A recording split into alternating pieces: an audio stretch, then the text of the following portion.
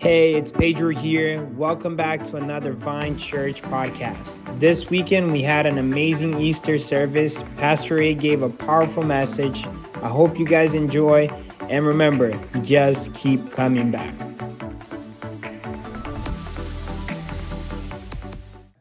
I want to open up our Bibles today to John chapter 20. It's Easter, so we're going to talk about the Easter situation, and we're going to talk about what happens in Scripture in Easter. And so John chapter 20, verse 11, if you have your Bibles, you can open up there. John 20, 11. If you have your smartphones, you can open up the Bible app and go there. We're going to read from there today. John 20, verse 11.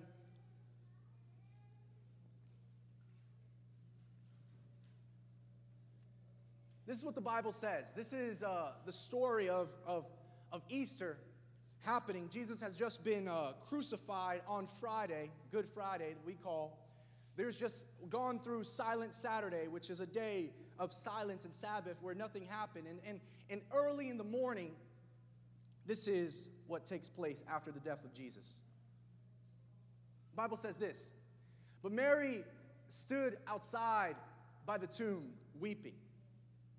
And as she wept, she stooped down and she looked into the tomb.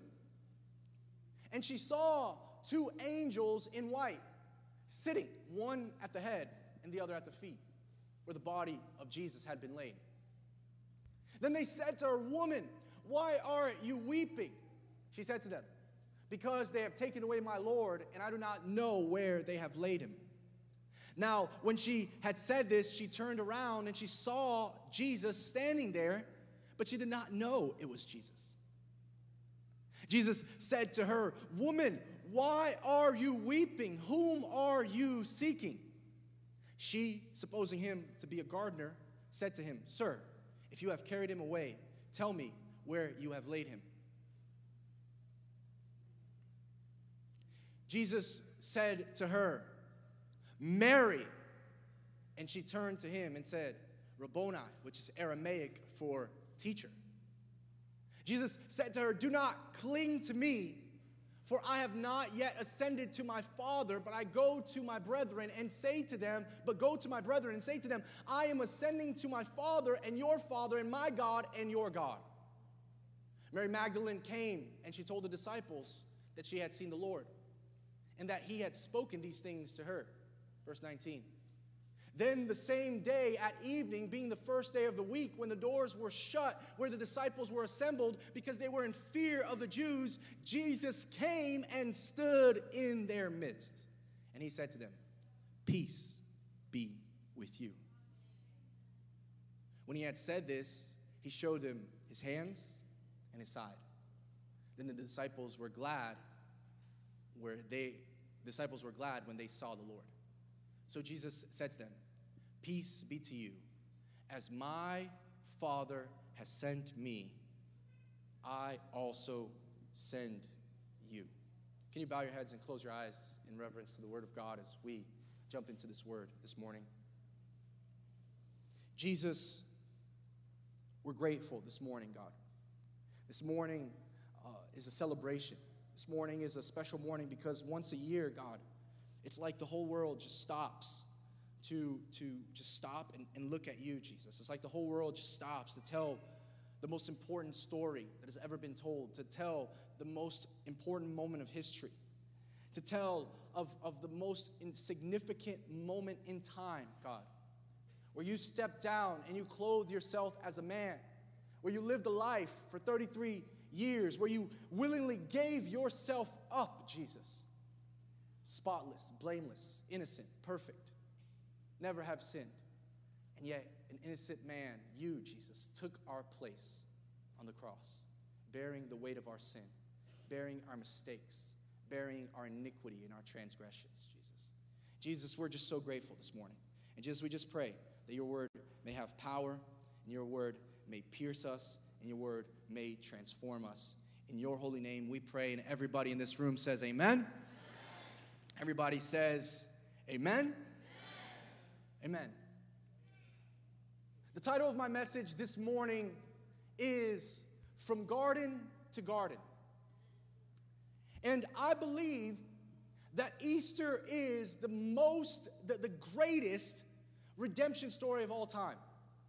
We all love redemption stories. Who here does not love a good redemption story? Who here does not love the story of the people who are brought back? They're left out, they're outcasts, or they're underdogs, and they lose, and they return later on, and they overcome the situation, they overcome their problem. Who here doesn't like a good redemption story where the person suffers loss, he's down and he's out, and suddenly he's back in the game, and everything changes?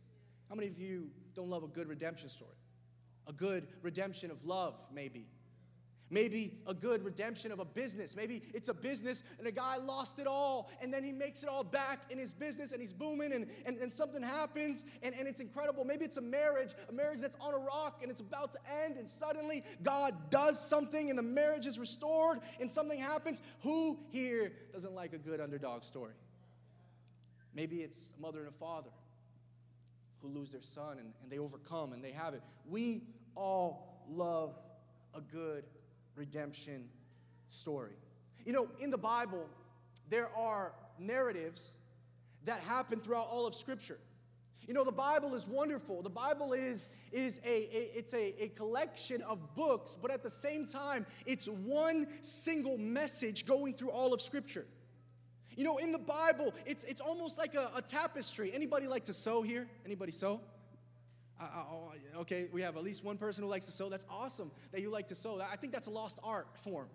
The other day, something ripped, and I asked my wife. She was kind of struggling to sew something for me, but she's wonderful, right, baby? Don't look at me like that. She's wonderful. She's great. She's amazing. Her food is the best. Baby, I love you. And sewing is a lost form, but what's wonderful about sewing is you get all of these strands and you weave them together, and together they make a tapestry. Together they make something that's bigger. You know, the Bible is all about a tapestry that's happening. And throughout Scripture, there are strands of things that are happening. There are images that repeat themselves consistently. There are themes that repeat themselves consistently. There are motives that repeat themselves consistently. From Genesis to Revelation, there are these things, these metaphors, these pictures, these allegories, these illustrations that are consistently pointing to one thing. Anybody with me this morning? They run all the way through. You'll notice a lot of times the Bible repeats the same words, repeats the same theme. A lot of times the Bible repeats the same story with different characters. You'll notice that this world and this theme is working around a beautiful tapestry and weaving it all together and coming together. And today, this morning, I want to weave a story, a fabric from the book of Genesis to the book of John. And today, this story, I want to pull one specific strand inside of Scripture that's called redemption, and I want to tell about the tapestry of redemption from Genesis all the way until the death and resurrection of Jesus Christ. And so what I want to do is I actually want to go back to Genesis chapter 2. You know, Genesis is one of the most important books of the Bible. Genesis kind of tells us how we got here. It tells us how everything went wrong. It tells us where we made a mistake. It tells us the promises of how God is going to fix the thing that we did all the way back in the beginning. And this is what happens. You think Genesis is crazy. I think it's one of the most important books. It's an insane book. You think you have family problems. All you got to do is read Genesis. I don't know when this last time you wanted to kill your brother, like literally kill your brother. The Bible exposes it all. And one thing I love about Scripture is that it doesn't hide anything. It clearly exposes things that you probably wouldn't want to expose, but it's there and it's real and it's authentic because it is the true story of God and His people and God coming after His people. Amen? And so the book of Genesis tells us the story, you know, God, he gets Adam. He creates Adam, breathes life into Adam. Adam is born. God tells Adam, okay, I want you to have this responsibility. He puts Adam in the Garden of Eden. The Garden of Eden, the word Eden in Hebrew means delight and pleasure. So in other words, he tells Adam, I want you to enjoy delight. I want you to enjoy pleasure. I want you to enjoy what this is. And the story goes that he sees, okay, I'm going to also create an opposite equal to him. I'm going to create this woman. And so he creates this woman, and together they start to cultivate this Garden of Eden. And what happens is one day the woman Eve, she ends up talking to a snake. That's weird, but she talks, and then she ends up eating this fruit, and from this fruit she ends up sinning, and from this sin enters into man. You know, we always say she ate the apple. The Bible never says that it's an apple, so apples get a bad rap. People are always hating on apples. I don't eat fruits, so I don't know what an apple tastes like, but I'm sure it's not that bad. And so they fall, and in this fall, there is all these situations, and now they're naked, and they realize that they're naked, and they feel shame for the first time. And so God comes in, and he clothes them with sheepskin, and now they're covered again. But God, he covers their mistake. They make a mistake, and God says, even though you made a mistake, and he gives them an infinite number of trees, and he says, enjoy and delight in everything. Just this one tree I don't want you to eat of, and they eat of it, and now they've made a mistake, and now God jumps into the story. He clothes them, he protects them, but what happens is God cannot be around sin. You know, God cannot be in proximity to sin. And so God tells them, you have to leave the garden. And the Bible says that they have to leave this garden, and they lose the right to be in an undivided relationship with God because of sin. And what happens is they have to be removed from the garden. The Bible says they are taken from the garden, and when they are taken from the garden, God puts these two angels in there to kind of keep them out of the garden. And what happens is they are removed. You can, after brunch today, you can go or lunch today, you can go and you can read this for yourself on Genesis chapter 1 through 3. And I believe that Easter is the story of the redemption of man. That Easter is about us stopping what we're doing and us understanding that God wants to relate with you. That you are not a mistake. That you are not here by chance. That even though your parents might have told you that you were an unplanned before the foundations of the earth, God knew you and had a plan for you. That this is not all just chance and happenstance that we are here. That the reality is that God loves you and cares for you intently and carefully, and he numbers the hairs on your head, and he knows the details of your life. And what God has created is not for you to do a bunch of things for him. What God has created you for is because God wants to have a relationship with you. God created us for relationships. God's intention and design and purpose was not doing things. It was relationship. But you can tell me, but Adam from the beginning had to do things. Yes, he did. But it's not about what he was doing. God didn't run out of strength and say, Adam, I need your help. God instead created something so that he could reflect his glory. I'll give you an example, and I'll make this clear to you. It's like my daughter. I can take out the trash. It's my responsibility to take out my trash in my house. And I can do that completely fine. But every once in a while, God started speaking to me through this situation, because every once in a while, my daughter will want to come take out the trash with me. So what I'll do every once in a while is I'll get a little plastic bag, and I'll put some cans in the plastic bag, and I'll close it, and I'll give it into her hands. And what happens is I'll grab her hands and I'll walk to the dumpster with her, and together we'll throw out the trash. Let me ask you, do you think that I need her help to take out the trash? Absolutely not. But I gave her a job. You know why I gave her a job? I gave her a job so that she could spend time with me, so that she could trust in me, so that she could relate with me, so that she could have a connection with me, so that we can have it. Let me tell you, God has not created you to do something, but you have a purpose and a calling on your life. And that purpose and calling on your life is not unto itself. It's a situation, a destiny, a purpose that God has given to you so that you can have intimacy and connection with him. Let me tell you, you're a mother, You think that that's your purpose? No, God wants to teach you through being a mother in your life. You're a father, you think that's your calling? No, God wants you to be a father, to speak to you through being a father. You're a business owner, you think that's the calling? No, you've missed the point. It's about having a relationship and trusting God inside of your business and inside of your ventures. God has created us for relationship. Is anybody with me this morning? God has created us for a relationship. And we messed it up. In the Garden of Eden, we messed it up. Everything went wrong in the Garden of Eden. But I want to submit to you that the day of Easter was God's redemption for the Garden of Eden. Look how insane. I want to just present to you 4 things that are really coincidental, and most likely God doesn't work within coincidences, and these things are actually signs that point us back to Eden. The first thing I want to present to you this morning is that if you notice the story of the Garden of Eden and you notice the story of the resurrection, you're going to see some things that are similar. The first thing that I want to present to you this morning is that the last thing that Adam and Eve saw when they were removed from the Garden of Eden was 2 angels. But what was the first thing that Mary saw when she got there on that resurrection morning and she looked inside of the tomb? Does anybody know? 2 angels.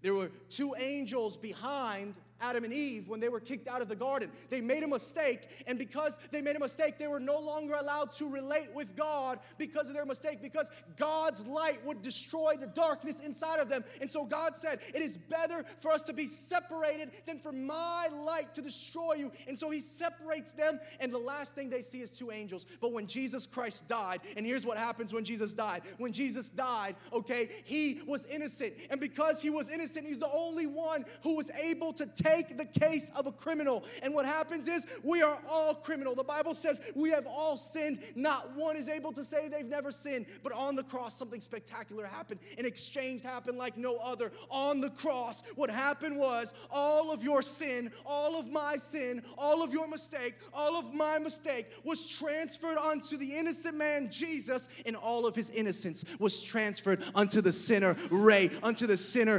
Pedro, unto the sinner, Warner, unto the sinner, Nathaniel, unto the sinner. We were all redeemed by the blood of Jesus Christ. This is what happens. And now on the resurrection, what I think is incredible is that 2 angels are on the way back behind Adam and Eve. But now, when Mary walks into the tomb, what does she see? 2 angels. I don't think it's a coincidence.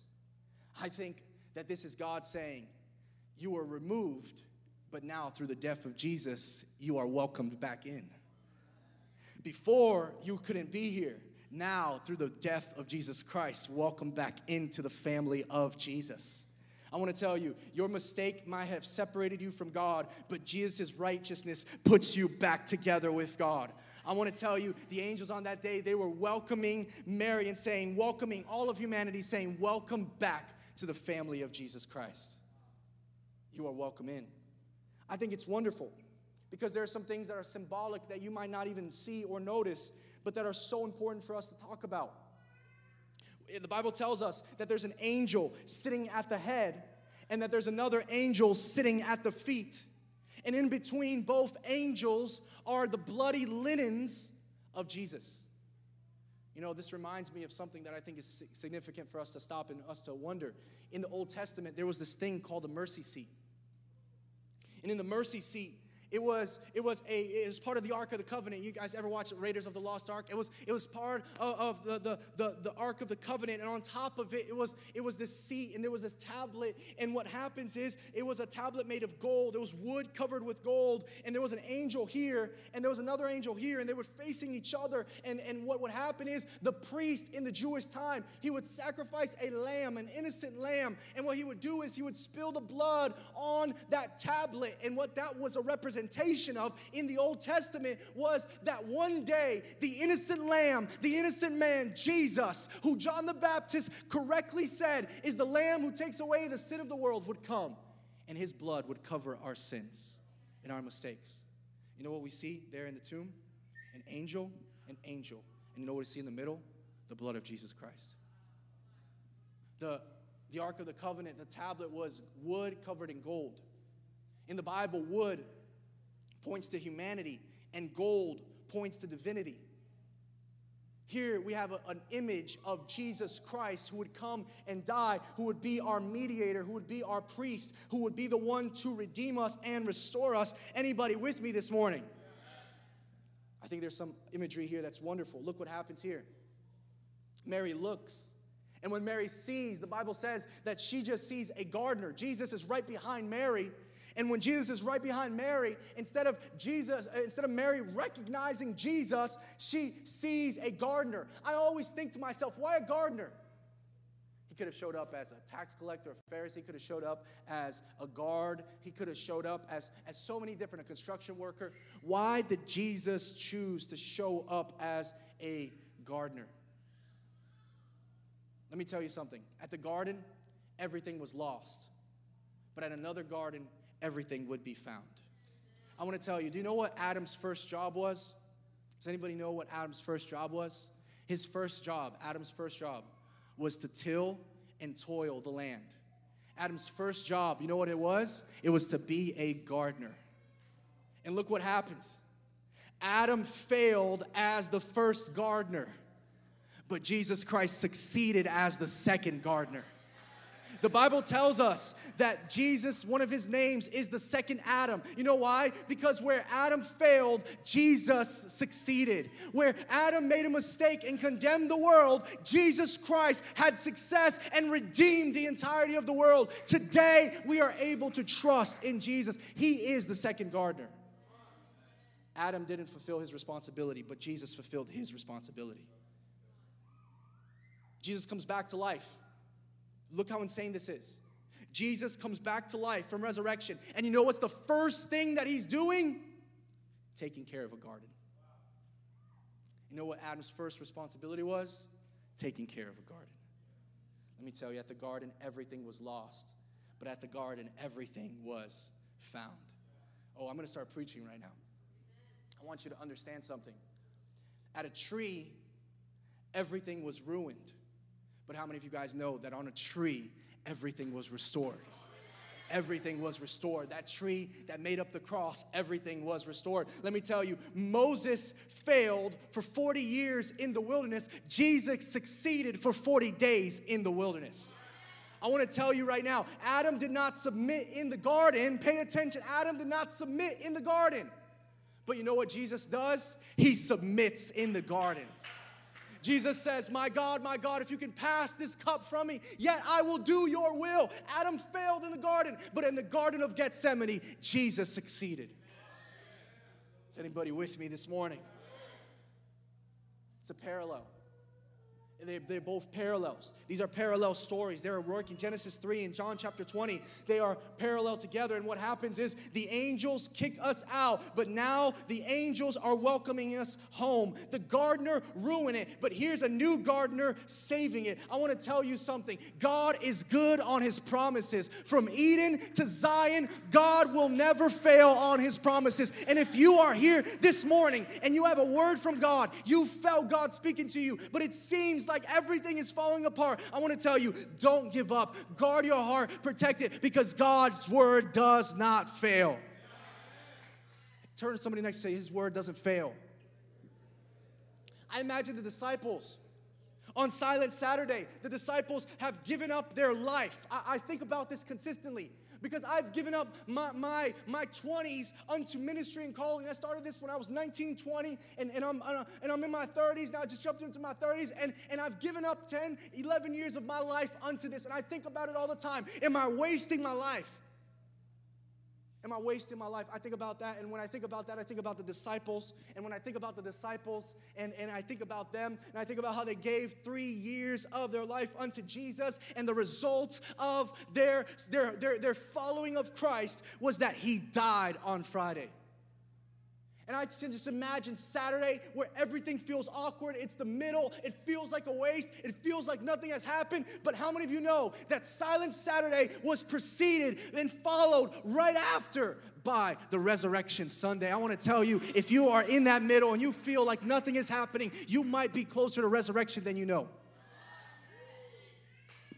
you might be closer to your breakthrough than you know. And the answer and the solution is not to give up. It is to keep on trusting the Lord and being faithful, because God does not fail. His word doesn't fail. Are you guys with me? Look at the story. We continue the story, and when we continue the story, you see that Mary starts to talk with the gardener, and what happens in the narrative, Mary speaks to the gardener, but she doesn't realize that it's Jesus. I put the if you're taking notes, I put the next point, and I wrote this: Mary, did you know?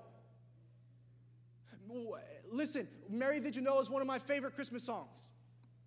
It's one of my favorite Christmas songs. Mary, did you know? That's all I'm going to sing today, I promise. And it's one of my favorite, and I love Mary, did you know? But this is not a Christmas song. I'm asking a question. Mary, did you not know that that was Jesus speaking to you? Mary, did you not understand that Jesus was talking to you and you didn't realize? You know what that makes me wonder? How many of us have had Jesus speaking to us the whole time and we're not realizing that God is speaking to us? How many of us have heard God's voice in our lives and we don't even realize that it's Jesus talking to us through a situation? Maybe Jesus has been talking longer than you think to you. Yeah, you've been searching spirituality.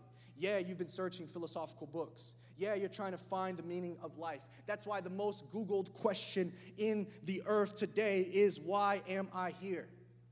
You know, Ecclesiastes says this, that God has put eternity in the heart of every man. There's a reason why you think about that.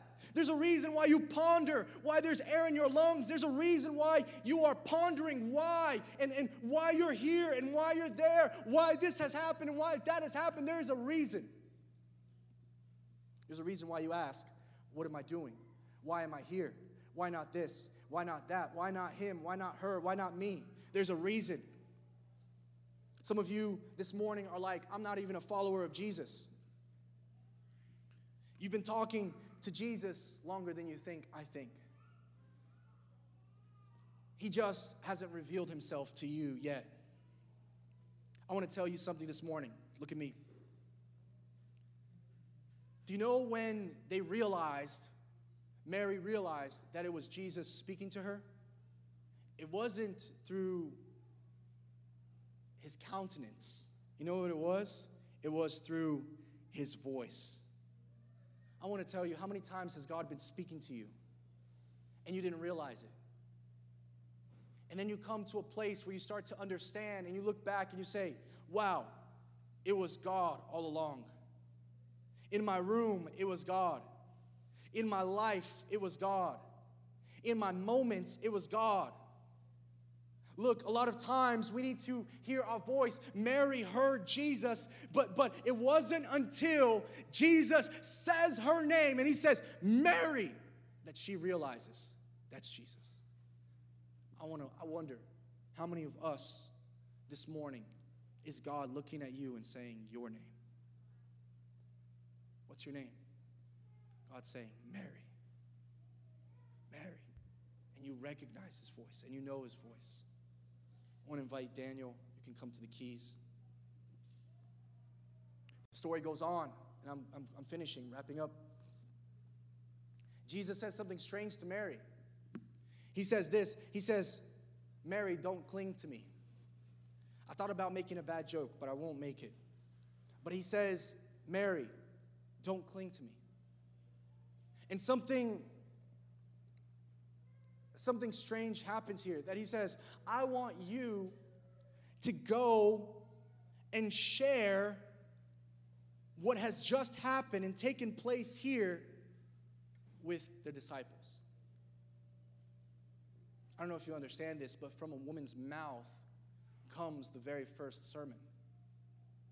From a woman's mouth comes the very first message. Today, you know, how do we define a Christian? A Christian is somebody who has believed in the death and resurrection of Jesus Christ, who has confessed and believed that. That's what we define as a Christian. It's a Christ follower. Are you guys with me? Who was the first Christian? Mary. Who was the first person to share the gospel? Mary.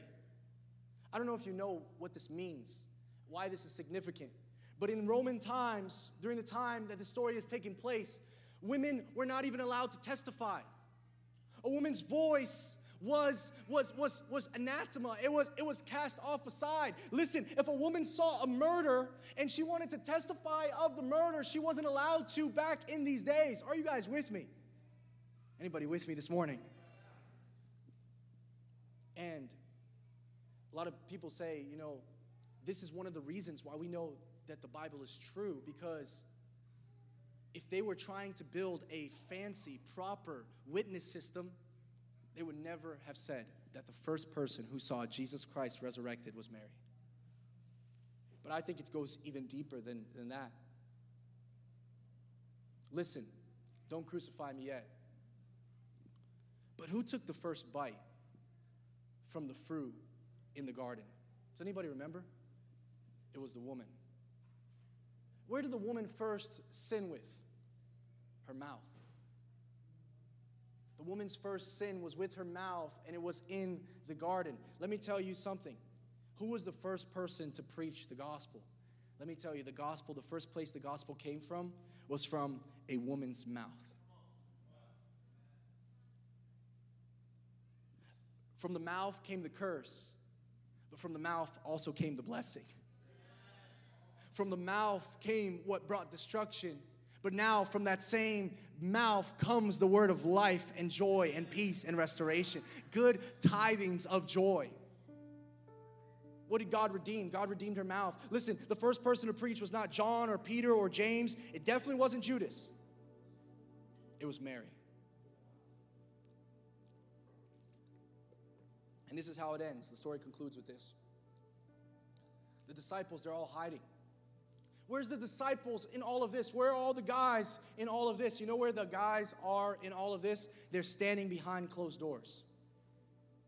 All of the disciples, the Bible says, have forsook Jesus and they have ran away. And you know what happens? They're scared for their lives. You know why they're scared for their lives? Because they don't believe it. It wasn't like Jesus never told the disciples what was going to happen. Jesus is consistently telling the disciples over and over and over again. He's consistently saying, I'm going to die, but I will return. I will die and I'll return. But yet the disciples are all scared.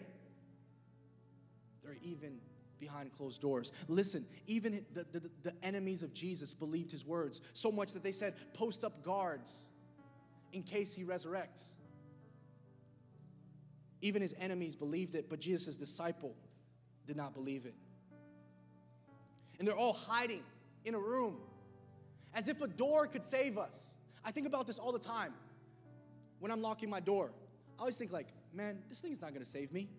Like we have this mindset like lock, safe, unlock, unsafe, lock, safe, unlock, unsafe, alive, dead.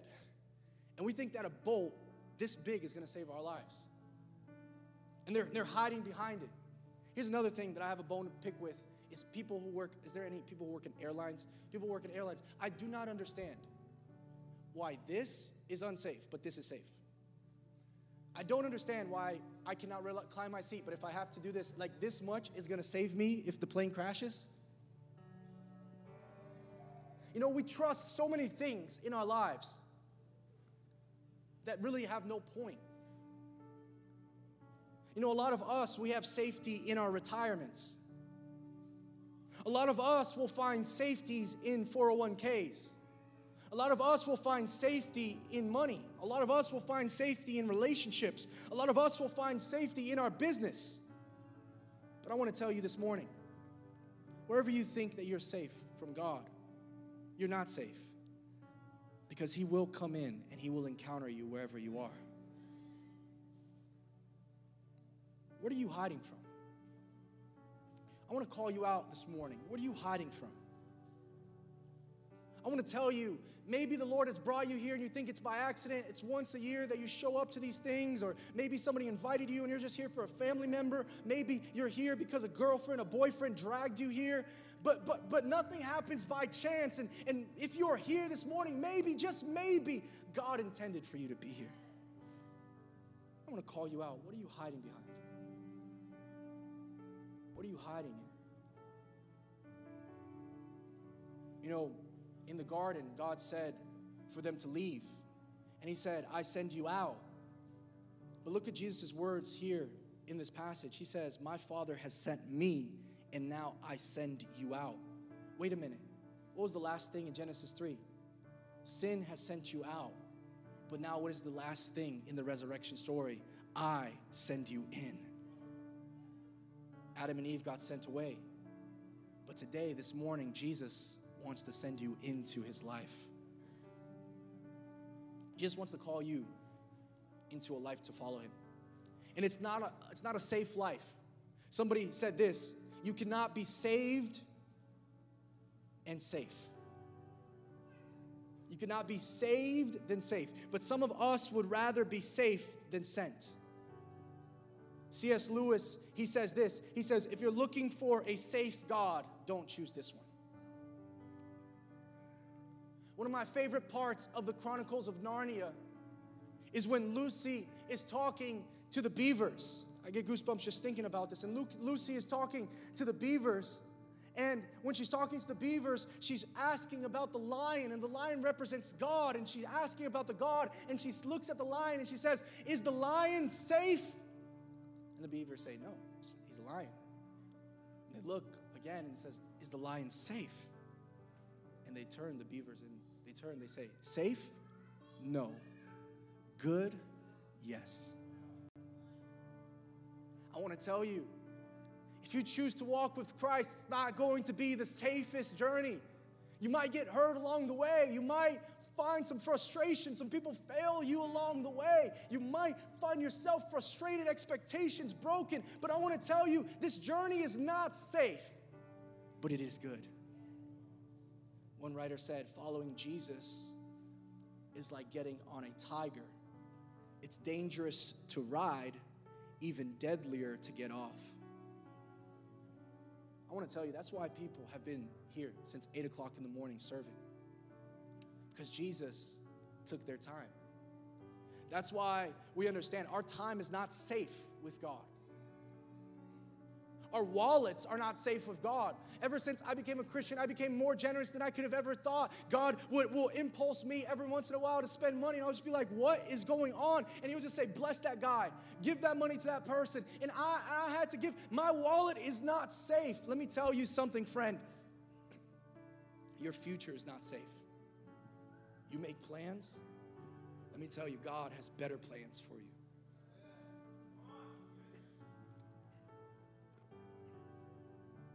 You know,